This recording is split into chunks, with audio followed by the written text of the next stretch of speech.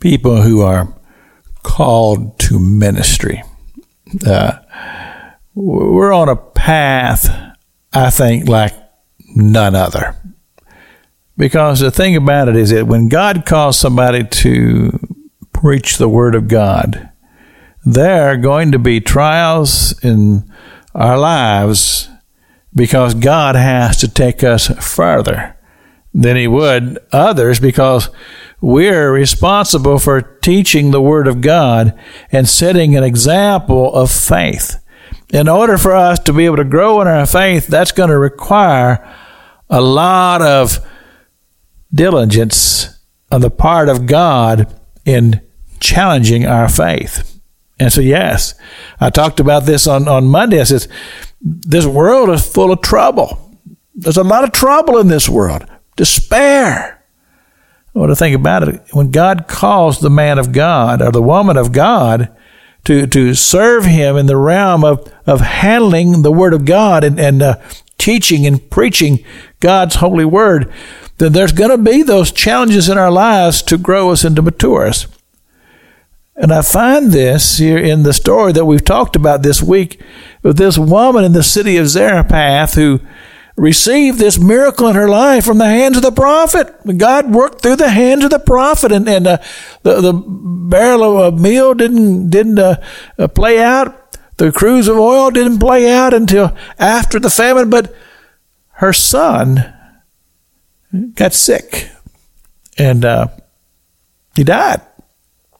And so the woman, she called Elijah, and she says, well, is this some kind of a cruel joke? Here I am, trusting the man of God, trusting the prophet of God, and now here's my son dead? Well, you see, that became a challenge to the man of God. And see, this is where I'm saying that God, when He places a person in this type of responsibility, He needs that person to grow higher in faith, higher in the ability to believe God, because you have to be able to lead the people and set an example for the people. And so He takes this child and He takes him up into an upper chamber. And He says, Lord, let this child live again. And let this be an example to this woman, that she can see faith being demonstrated. You see, that's the thing that we have to understand.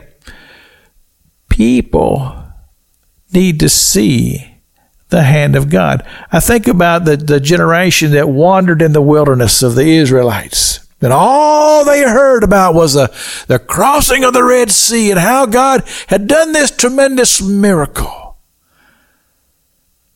And then they saw God literally stop the flow of the Jordan River, and the waters began to pile up behind it. And they saw in their own generation, they saw the hand of God. They saw the work of God.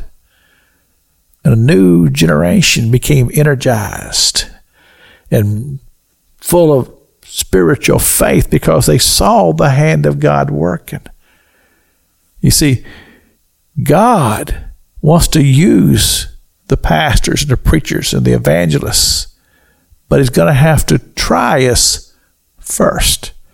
This is Pastor Jack King with the gospel on the radio broadcast.